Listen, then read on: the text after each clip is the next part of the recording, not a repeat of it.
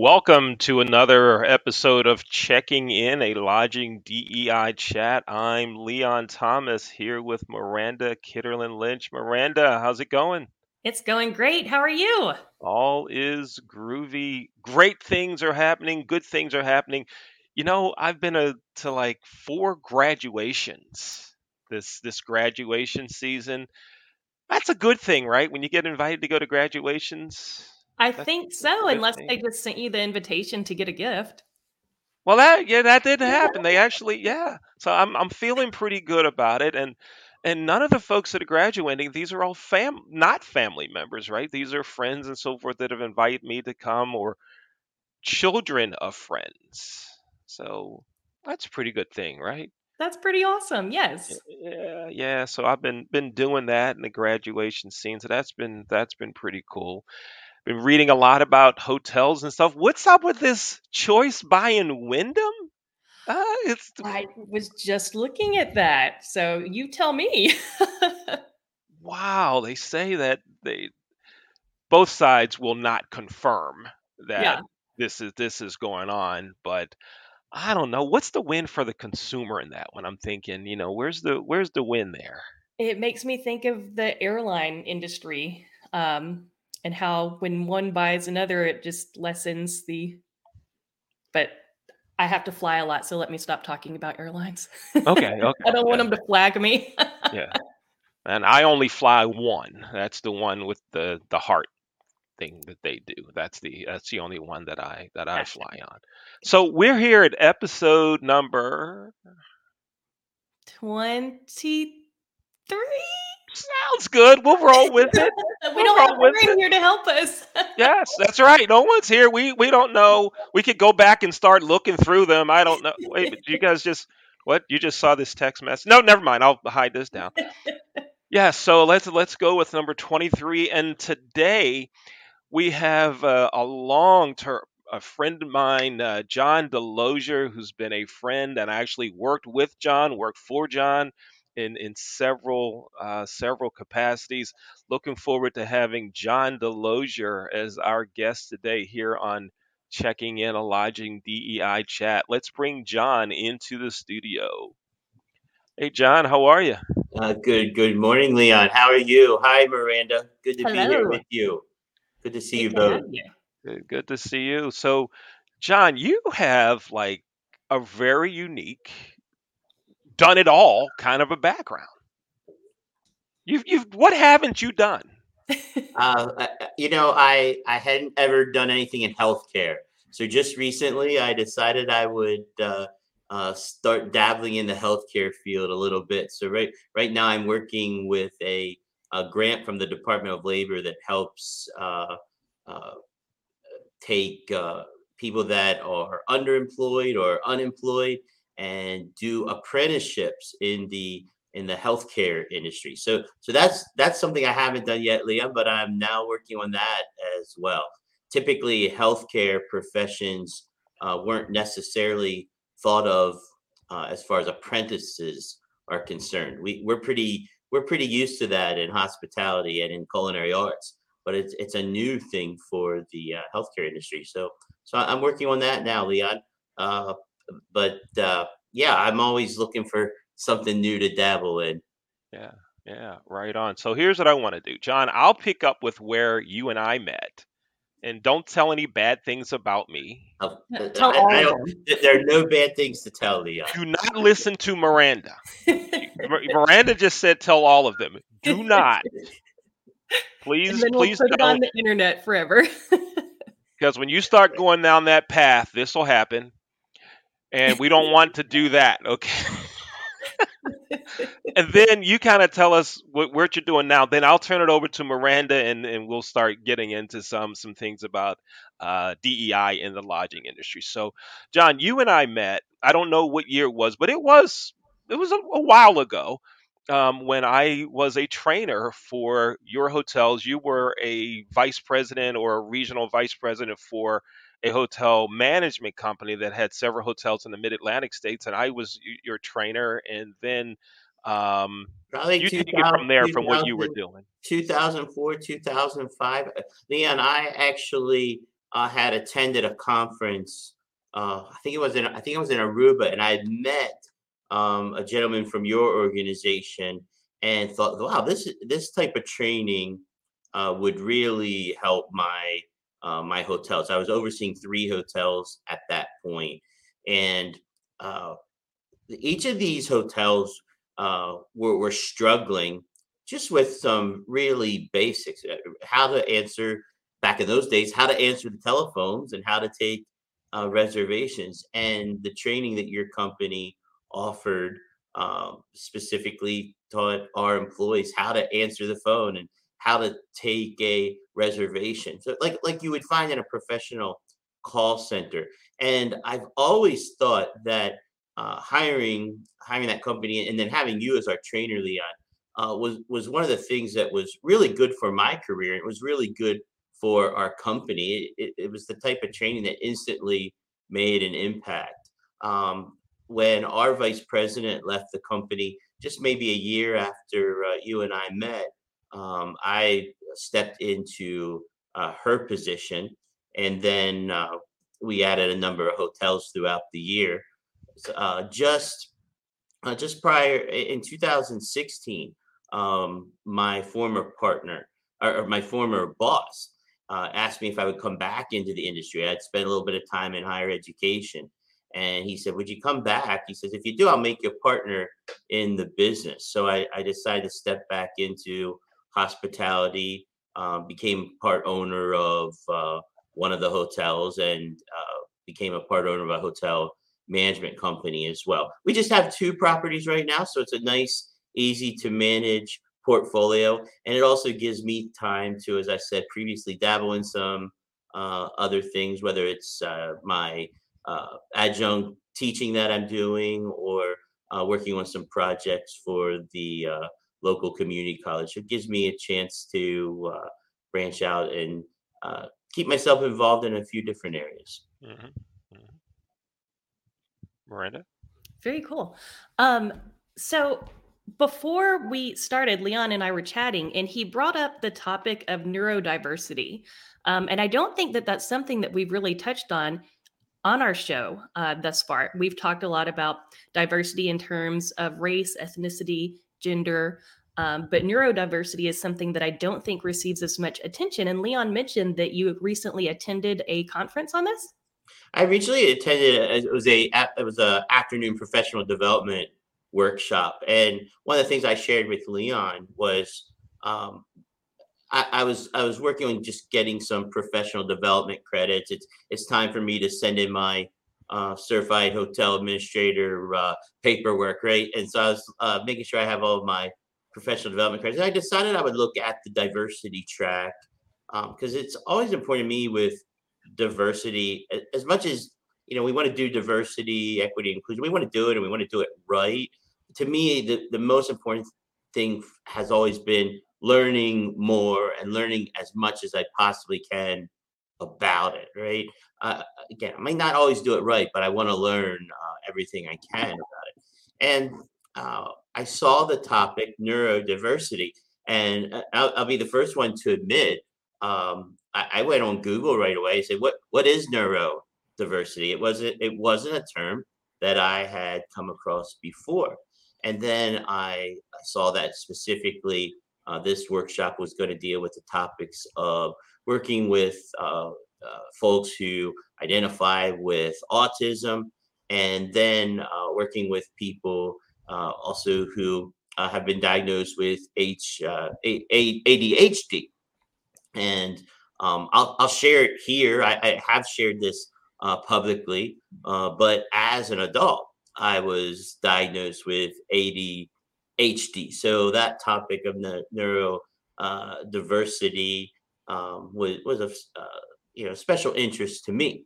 I always thought that my ADHD was actually one of my strengths and not necessarily a weakness. I'm sure that my childhood teachers and my high school teachers probably had different thoughts on whether or not that was one of my strengths. So yeah, I did recently attend that, just because I want to keep knowledgeable on what's going on, and when I see a term like that, I want to know what it means. Absolutely. Will you share with our audience and with Leon and I, what were some of your big takeaways from that session?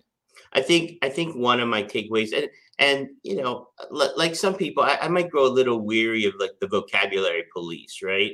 But I think one of my big takeaways was just being sensitive to the language that's out there, and again, learning uh, how we talk about autism, how we talk about ADHD. There were a number of other disabilities that were discussed. Some of them that, again, I'd have to go back and look at my notes because I wasn't familiar with what some of these were. One of the things that I heard yesterday was about the origins of the word Asperger's, and for a long time, I've heard people referred to as having Asperger's, and I believe there's even like Asperger's Foundation. But what I learned yesterday is that word Asperger's itself came from a Nazi physician that was actually doing experimentation. So people with that particular diagnosis aren't necessarily fond of that term, and then some identify with that term and have no issue with it. So I think one of my big takeaways, and never seems like there's anything new, it's just being really sensitive to the language and how people prefer to be identify and to discuss these type of topics. I think my other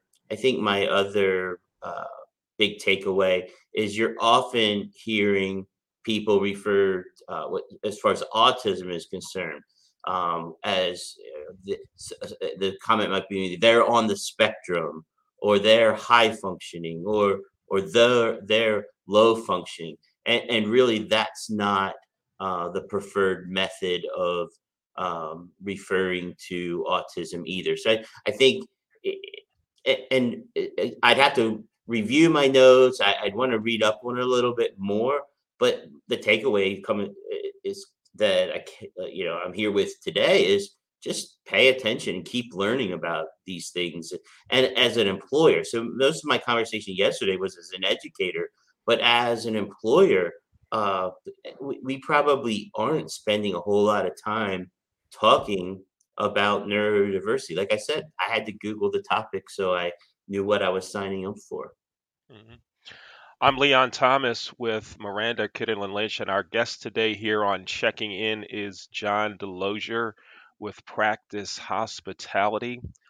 John, as we continue our conversation, one of the things that I want to comment on and then get your feedback on is before we really got to know each other, and I was training at some of your hotels, your staff, your team members were proud of several members of the teams in two of your hotels that you employed folks that had developmental disabilities. Tell us some about that experience and why that was important for you to do that. And I think it's appropriate for this show on diversity, equity, and inclusion because so often we think about race, gender, and identity when we hear the term DEI, and those that aren't fully aware of what it is, it's more than that. So, can you share some feedback about how it was to work with those that have developmental disabilities and some of the wins that took place in that, please?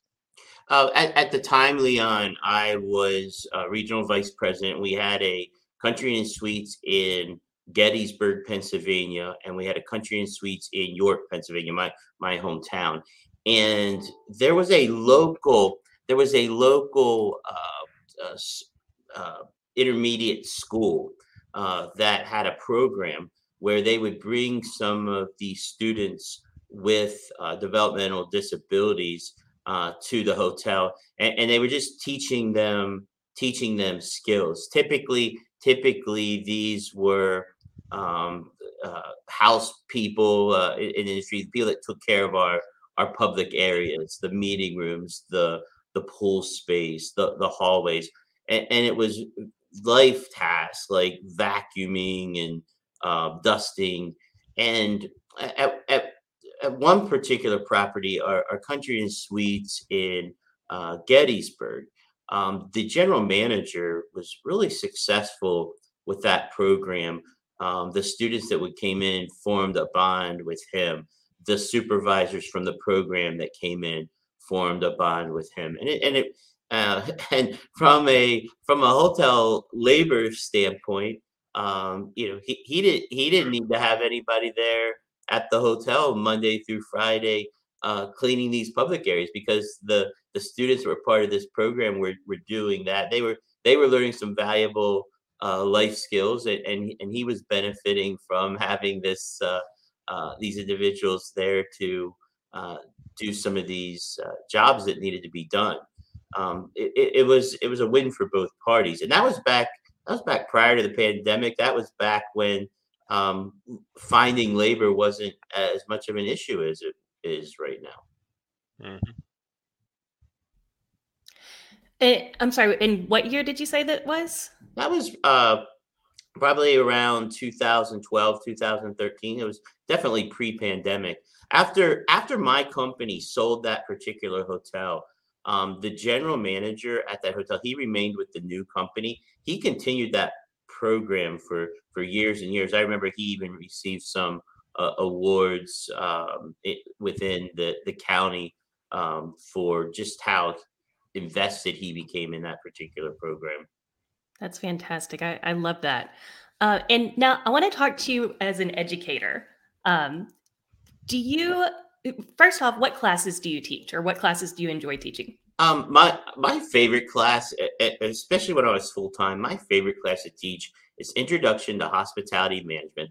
I love having the students right there, their very first class, getting them started, kind of setting the tone for what they're going to think for the rest of their career, what they're going to think hospitality management is. I love being the one that influences that mindset. Right now, I'm teaching my primary class. I teach as an adjunct instructor is hotel operations, and I really enjoy that class as well. I always love teaching hotel marketing classes as well, and then I teach an introduction to business class as well as an adjunct. So I like the introductory courses. I know a lot of my instructors used to groan if they were having to do all the introductory courses, right?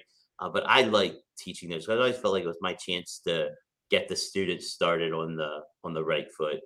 Yeah, absolutely. Especially introduction to hospitality, because there's so many people. Leon and I were just talking the other day. There's so many people that don't know how vast our industry is and how many different facets there are and how many opportunities. So, I must yeah. have I must have like 5 or 6 students over the last few years that have reached out to me, and they'll say, "I was in your hospitality management class. I was taking it as a business elective, and because of that class, I decided to change my major, or I decided to go into the hospitality management instead." I had some culinary arts students that would say that to me. I originally wanted to be a chef, but you made me decide to go into. So that's always been very rewarding, and I've heard the same thing said of some of my peers as well. They teach that intro class, and they have a good experience with the student, and before you know it, that student's saying, "I'm not a business major anymore. I'm a hospitality major." That's funny that you say that. Sorry, Leon. I just want to share that uh, when I went to school, I was a pre-med major, so that was my path, and I took an intro to hospitality class as an elective because I had a boyfriend at the time that wanted me to help him study, and that's what made me change my major. And it's been literally 10 years in college learning about hospitality management. So now it's coming together. I remember on another episode you said that someone in your family, maybe it was your My mom, that you mother. said wanted you to be a doctor, and you're like, I am, but you just took a different path. But I never went into what all that was about. Now I got it. She said, "You're going to be a doctor." And I finally, decades later, I'm a No, doctor. no. Let's go a little deeper here. What specialty were you interested in? I actually originally wanted to be a genetic engineer.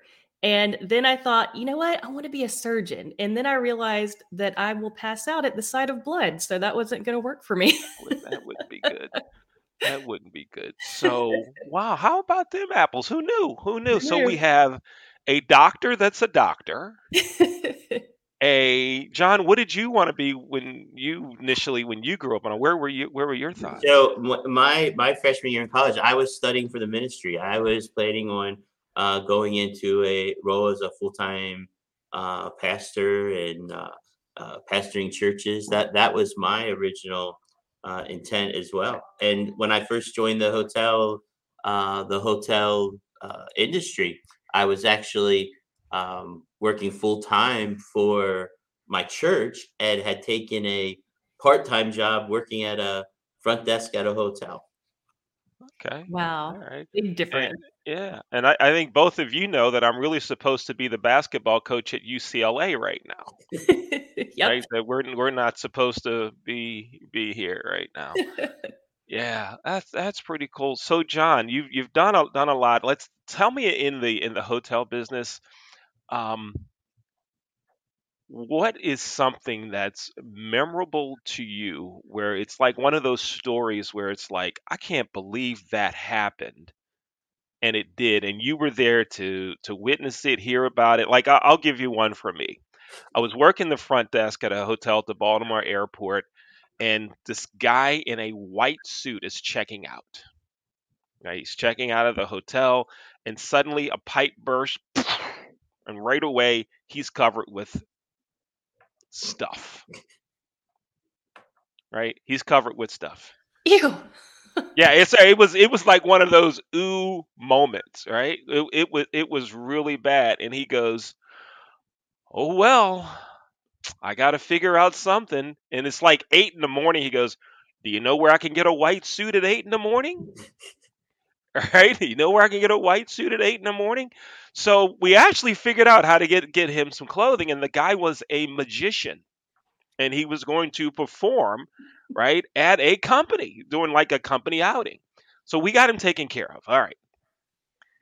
10, 15 years later, I see this guy, not in a hotel. And he comes up to me and goes, "You don't remember me, do you?" I'm like, "Nope, I have no clue who you are." He goes, "White suit, checking out, Hampton Inn." Like, "I don't know." And he goes, "Think about it." I'm like, "Yes, I know you." So, what do you got for us, John? Well, I don't. The first thing that comes to my mind might not be my best story. So I've often said I should like collect all these things and put them in a book, right? But I think my best story like that was one time. One time I had a phone call from my hotel saying we just had a deer uh, crash through the pool window. He took a swim in the pool and then crashed through the window on the other side. And I was like, "Oh no, is everybody all right? What are we doing about taking care of the pool? All these types of things." And, okay, we're sanitizing the area. We're going to call the glass company to come in and fix the two windows, not one window, two windows. And all right, okay. And I thought that issue was solved. And then about 2 hours later, I get a phone call from the local media, and the reporter who I knew from like watching the 6 o'clock news calls me, and he wants to meet me at the hotel like in an hour. And I lived about an hour away from this hotel. And he said he wants to interview me about this deer jumping through the window.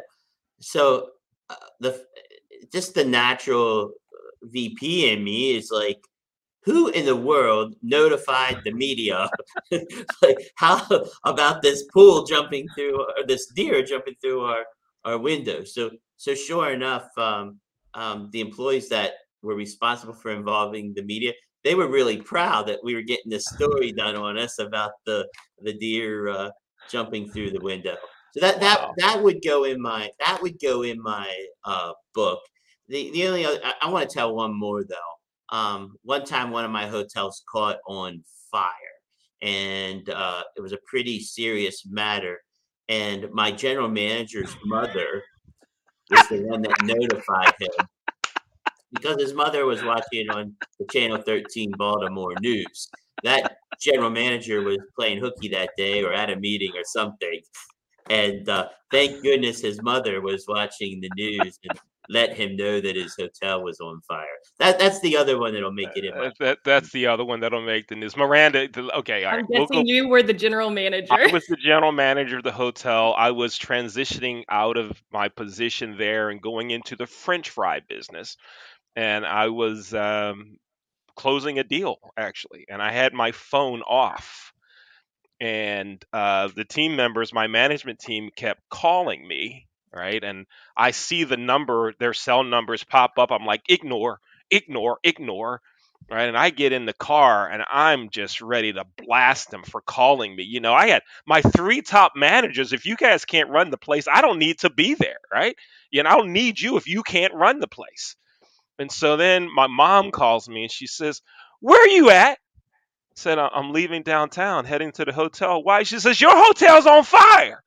I said, "No, it's not. They would have called me." Uh-oh, they did try to Oh call me. no. And she says, "It's on channel 13. It's on fire." She says, "Well, hold on a minute. Let me go to channel 2. Yep, it's on fire on channel 2 also. Yep, it's on fire. Yep, Oh they got a my God. helicopter view and all." And as I'm getting closer to the hotel, there's black smoke, right? There's helicopters floating around. And yeah, thanks to mom. Yeah, that's how I really found. Oh my gosh. Out of curiosity, what caused the fire? defective air conditioner. Oh So, wow. yeah, defective air conditioner unit on the roof. On the roof. Wow. Yeah. Wow. Insurance Yep. paid for everything, and the manufacturer had to pay as well because it was a defective unit. So Yeah. Wow. So it wasn't a disgruntled employee that it was just like it was not, no. Yep. That was it wasn't something. Leon setting the place ablaze before he It went to his wasn't. next No, gig. and they were very loyal to Leon. They didn't call the VP when the hotel was on fire. They waited for Leon to call me. Nice. That's right. Call John for nothing. Call me. Right. So John, now I worked for you, minority manager, back before DEI was a popular thing, right? Before everybody started talking about it, obviously before it was on anyone's radar. And I worked for you, worked with you, and had great experiences with you there. I can't think of any race related situation that I can look back on and say, "John, you didn't handle that right," or "Did you not understand this?" or "Hey, let me sit you down and educate you on." How is it that then you were so in tune with how things needed to be run that I could feel comfortable, but now our industry seems to want to talk about it, and in so many areas we still seem to miss the mark, but not only in our industry but in so many others. What what do we need to do? But what did you do? What was part of you that helped you be way ahead of the curve? It wasn't me. You had other minorities in supervisory and management positions also. So tell us some about that, your experience. But what do we need to do now? Well, and uh, uh, I think I kind of have to preface my statements that um, you know, some people might not exactly like the way I phrase some things here, Leon. But let me start with this. So I kind of cut my teeth in like the management world in the 90s. I was working for a pretty large company. It was a retailer that's no longer in business, and they had an excellent training program that I was part of. And so I remember like when the diversity discussions like first started there in the 90s. I remember going to meetings with HR where they would bring in the managers from the stores all over. We were in the Baltimore district, and I was in Pennsylvania. They'd bring in managers from all of our stores, and people really rejected being in that training. Most of that diversity was like the traditional diversity topics, race and sexuality, and those those discussions were very different back then than they were now. But the one thing always struck me was like the good business sense that came from running a diverse operation. It just makes good sense from a business standpoint. I was raised in a home. I was raised in a home that was free of prejudice. My dad was military. My dad was very used to interacting and living with people from all walks of life. He instilled that in my brother and I. Probably our concept back then was like to be colorblind, and we know that language has all changed some as well. But that was kind of how we were raised. There just wasn't. My home was free of prejudice, and I also would see, particularly my mom and dad, both some anti-racism as well, because their homes weren't necessarily free of that type of prejudice and racism that they had grown up in. And so, in both my parents, I saw this anti-racism as example as well. So, here I am, a young, 20 something in this major company where they're introducing diversity, and it just makes good business sense, and it was very consistent with the values that I grew up with. And so, Leon, I think I was just thinking as I was reflecting upon our history. I think you were probably like the second minority general manager that we had. The second African American manager that we had for sure. And and when we opened that hotel at BWI, our labor pool was a little bit more expanded than what it was in some of our more rural, predominantly white areas where we had been previously. Um, and so I just had this belief that our organization should look like the people we're serving, right? And the people that we're working with. So and to me that seems so common sense. And I realize it's not for people, but for me it was just always common sense way of doing business. I what One of my mentors one time said, this guy Lee, and you actually know him, but like his thing was, we got to remember everybody's money is green, right? That was his reason for being diverse,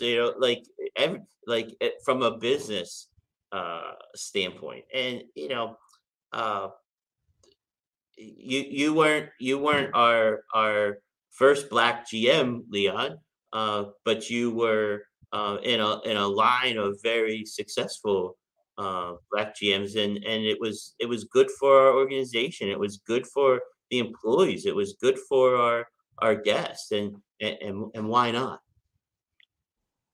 I love that you said that it just makes good business sense, because I say it all the time. Even if you don't care about diversity, if it is not a value to you, you probably care about money, right?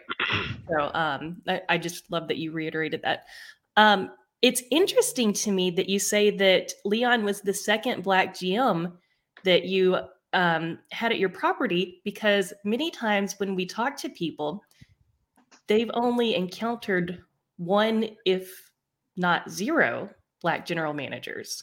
How many general managers of color would you say that you've interacted with? Well, I'll give an example. I was at a conference, major hotel brand conference last year, and I walked into a room, and there were like three African American men standing in the front of the room.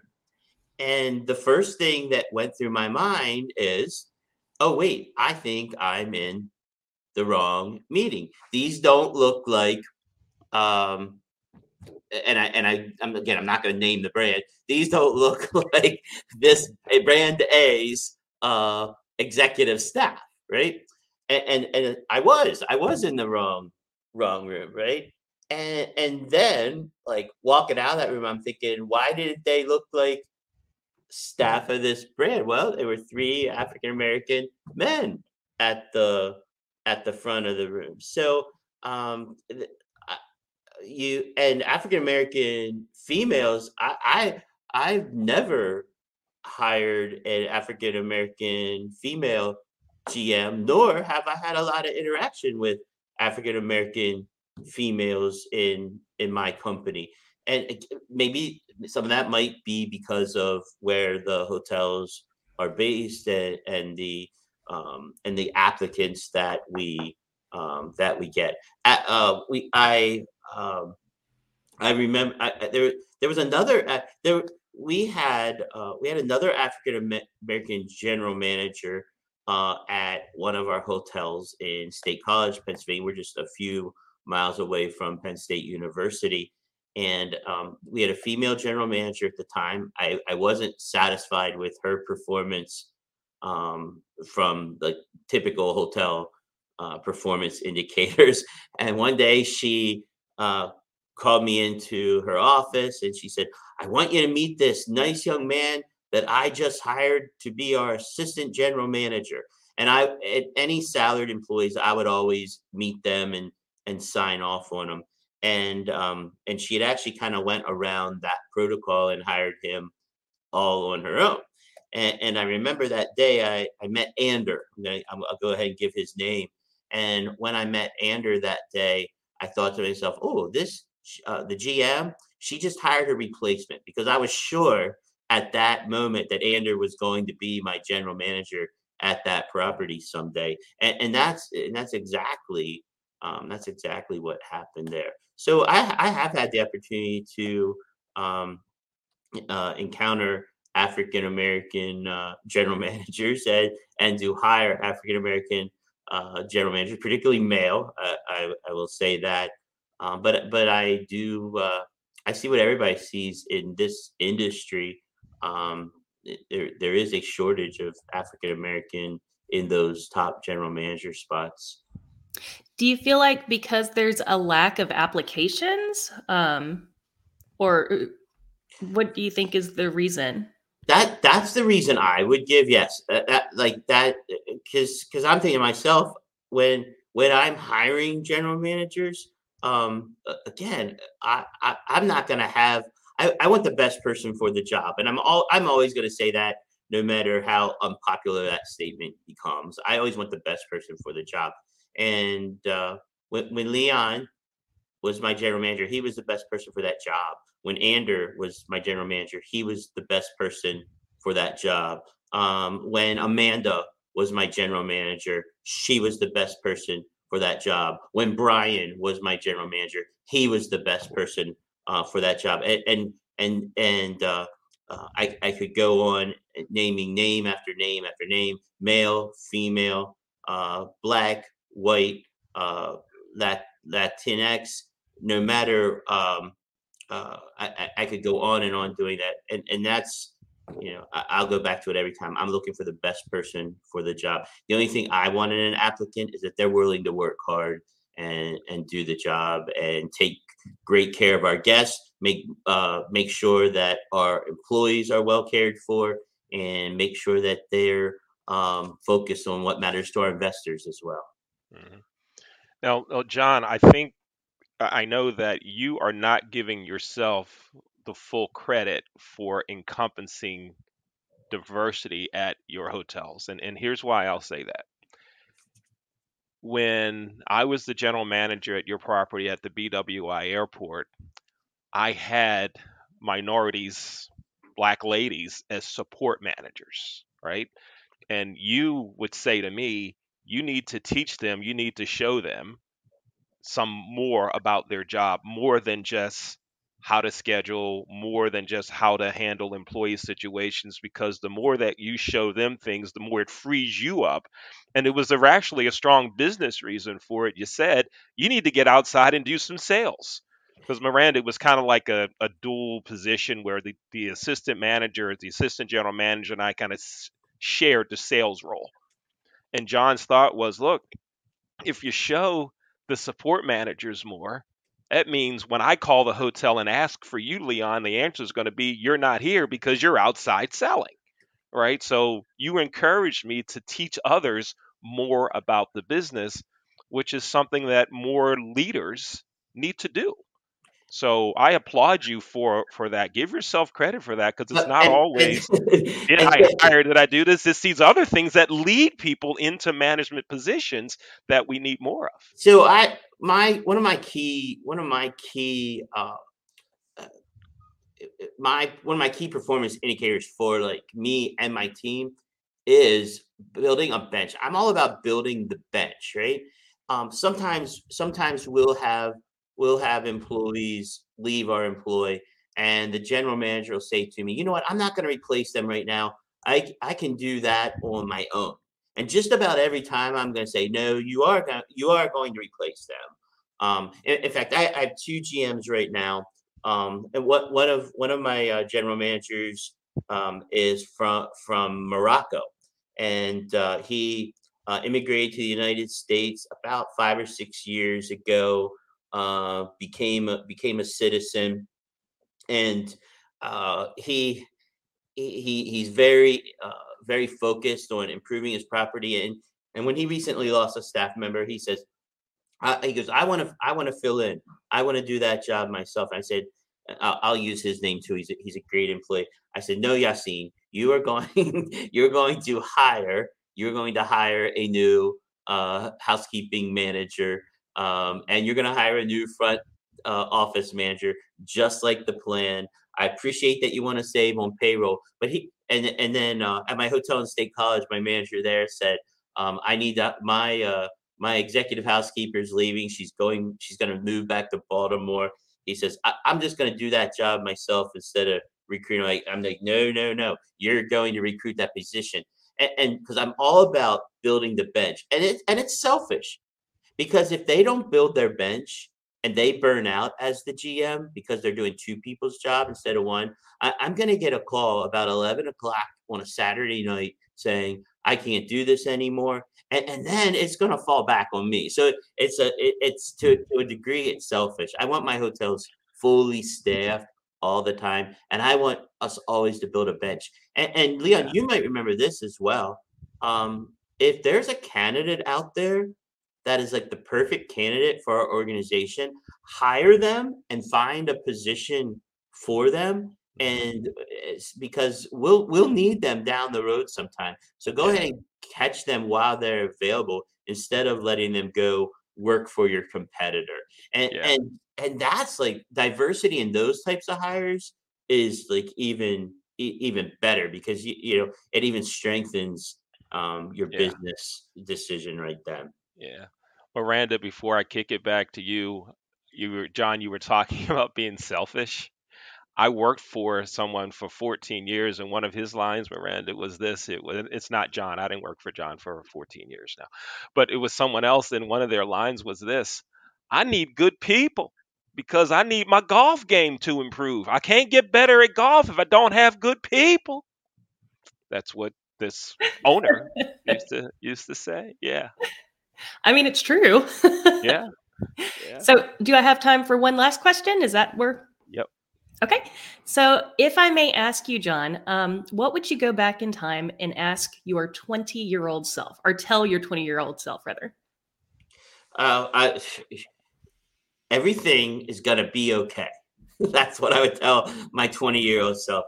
I spend a lot of time with the 20-year-old generation now, and there's so much anxiety, there's so much sadness, and the ability to get upset about little things, and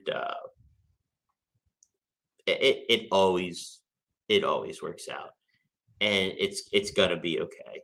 Um, that's what I would tell my 20-year-old self as well. It it might not always be in my timing. It might not always be exactly when I want it to take place, but it's gonna be just fine. Gonna be fine.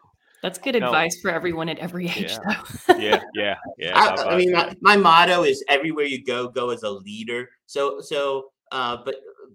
that's what I tell others. But if I had to talk to myself at age 20, it would be, hey, it's gonna be okay. Right on. Now, John, I'm going to put a twist on our other signature question. Right? The signature question is, have you ever had a Maryland crab cake? And I know the answer to that question because I've had crab cakes with you in Maryland. We have. So I'm going to twist it a little. Have you ever had a good crab cake in central Pennsylvania? I have. There is, I have not at the place you went to, however, but there's a hotel in State College. It's one of my competitors, but it's a university owned. It's the Penn Stater Hotel, and they had a restaurant in that hotel, and I was staying there back in 2009 when we were building our Best Western at Penn State, and I went downstairs one night and I had a crab cake. And it was good. They had corn in it, though, Leon. You did. Wait a minute. You just had said it was good, and then you followed that up with it had corn in it. like a corn, like a corn. What? They had corn in it. I never heard of such a thing, and they weren't calling it a Maryland crab cake. I won't order a Maryland crab cake any other place than Maryland. I'm a Pennsylvania guy, but I will not. But my mom was a Baltimore County girl. You know, I lived like a mile above the border. I won't order a Maryland crab cake anywhere except for Maryland, and I discourage others to do so as well. I'm a little bit of a crab cake snob. I was in Orlando last week and turned my nose up at a crab cake. So yeah, nope, that's. Yeah, my thing is, if it's called Maryland crab cake and it's in Maryland, scratch it. You can't get it if it's in Maryland called a Maryland crab cake. But I was at Lancaster Brewing Company in Harrisburg last week, and I got a crab cake, and it was pretty good. So we'll take this cut of the video and send it to them. Let's give them a little shout out. I want to know who's putting corn in crab cakes because somebody needs to be arrested. The Penn Stater did back in the day. Whether they still do that or not, I'm not sure. Wow, I'm like, this is good. Wow, They were mini crab cakes too. Yeah, they were an appetizer. All right, right on. John, thanks for spending some time with me and Miranda. It's great catching up with you. Cool conversation. Thanks for being with us, John. Thank you both. It was a pleasure. Thanks. Miranda, cool conversation with John. A lot of varying topics. Yes, absolutely. I'm sorry, I'm still stuck on the corn. Yeah, it is. See, that's going to linger with us now. Corn in the. Yeah, like at that point, just add raisins. No. And of course, don't put raisins in potato salad, right? Or anything. They're just not necessary. Don't do it. No, don't. Stop, people. Stop. Now, before we sign off in like the next 30 seconds, I want you to know, we can talk to our producer, Dr. Jay Rasenko, after the show, but I want you to know that on next Friday, Dr. Jay and I will be together. And he has asked my wife to prepare her signature mac and cheese. Yes. So I will be transporting it. Now, here's where you come in. Okay. I'm just wondering if you can get some Miranda mac and cheese. And I don't know, we could meet whatever that point is. We could meet somewhere and do the mac and cheese handoff, and we can make an episode of the show with it. I love that idea. So we'll talk more about it. And if you would like to be on the mac and cheese show or review show or whatever, you think you have good mac and cheese, email me about it. Let's come on the show and we'll talk. We're going to talk diversity, yeah, but we'll talk mac and cheese too. Just send me an email. What better thing to bridge the gaps? Yes, foods bring us all together. Now, Leon, yes. What are you going to do if I show up with mac and cheese with raisins in it? If you show up with mac and cheese with raisins, okay? Out of the blue box. Oh, no, that would be worse. What's worse, the blue box or raisins? Equally bad. I'm just I'm picturing that. Don't. I'm picturing it. Oh no. But anyway, we had a cool show. I'm Leon. She's Miranda. If you'd like to be a guest on Checking In, a Lodging DEI chat, you can email me. My email address is leon at theleonthomasgroup.com. And Miranda, how can everyone get in touch with you? The easiest thing you can do is find me on LinkedIn, Miranda Kitterlin Lynch. I'm the only one. You can Google me, but you can also email my personal email address, ilmkitterlin@gmail.com. All right, great. Thank you, Miranda. Thanks everyone for watching another episode of Checking In, a Lodging DEI chat. I'm Leon Thomas. That's Miranda Kitterlin Lynch. We will see you next time. Take care. Bye bye.